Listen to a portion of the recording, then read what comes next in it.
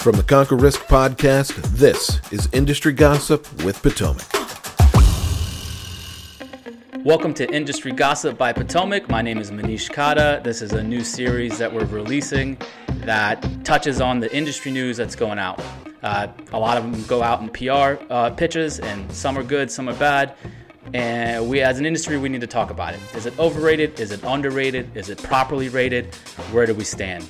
So, Norton, what do you got? All right, I'm going to hit you with the first one.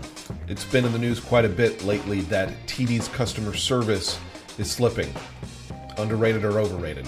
Very underrated. There is a lot of news going on about customer service, and I know with the pandemic and the long wait times, they're just inundated with accounts, and it's a real story. It's a real problem, and I hope they correct it. I know from talking to our connections that people are staffing up, but this isn't an isolated incident, and I think that a lot of custodians are struggling with the volume right now.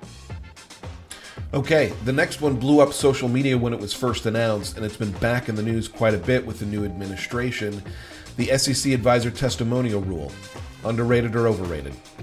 I think it's underrated. I think people are not giving enough credit to the changes. I mean, this has been years and years that they never touched this law about testimonials, and people think that you're going to go out and hire Hulk Hogan to say that Potomac Fund Management is the best firm ever.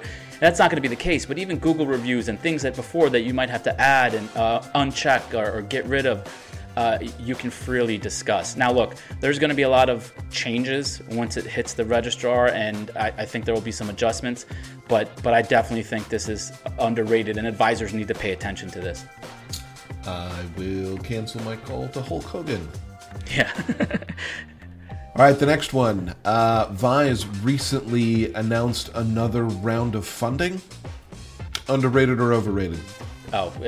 Overrated. I mean, I am just in shock that this firm, last I checked, has $10 million under ADV. I know that's probably old.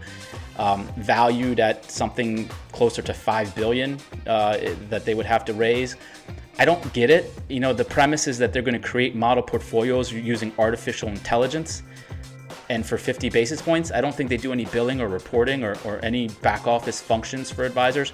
So an advisor is supposed to just sign up with their software strictly for model portfolios using AI. I just don't get it. I think it's totally overrated. And if you talk about an outcome of too much money in the system, I think this is going to be the first thing to fall. We'll run an ad against them when they close, like Orange. Yeah. Get it going. We talked about this on the Conquer Risk podcast. Custom SMAs, underrated or overrated?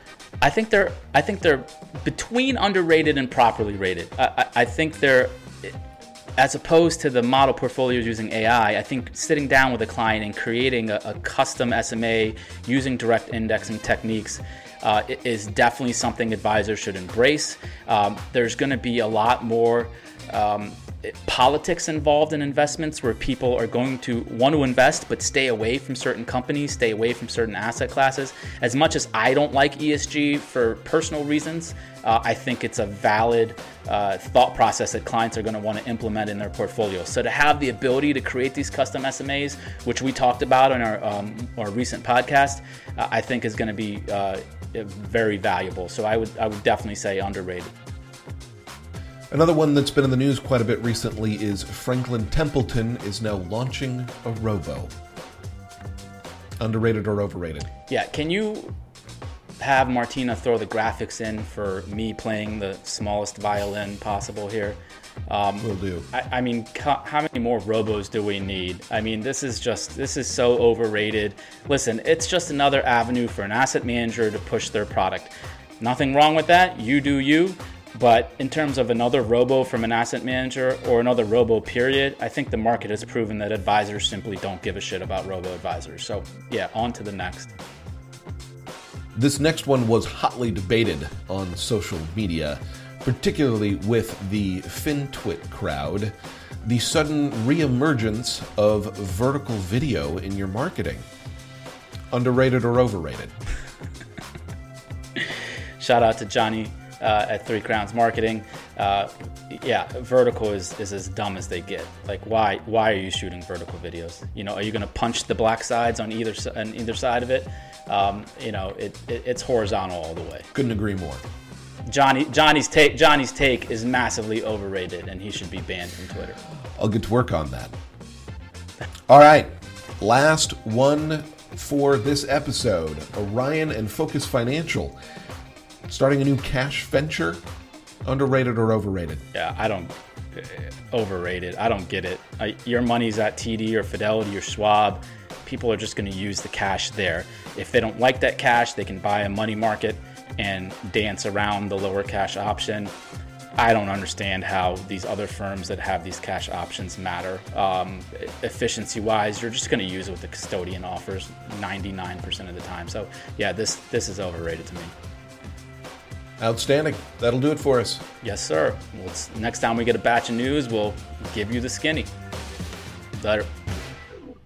This podcast is for informational purposes only and should not be relied upon for investment decisions.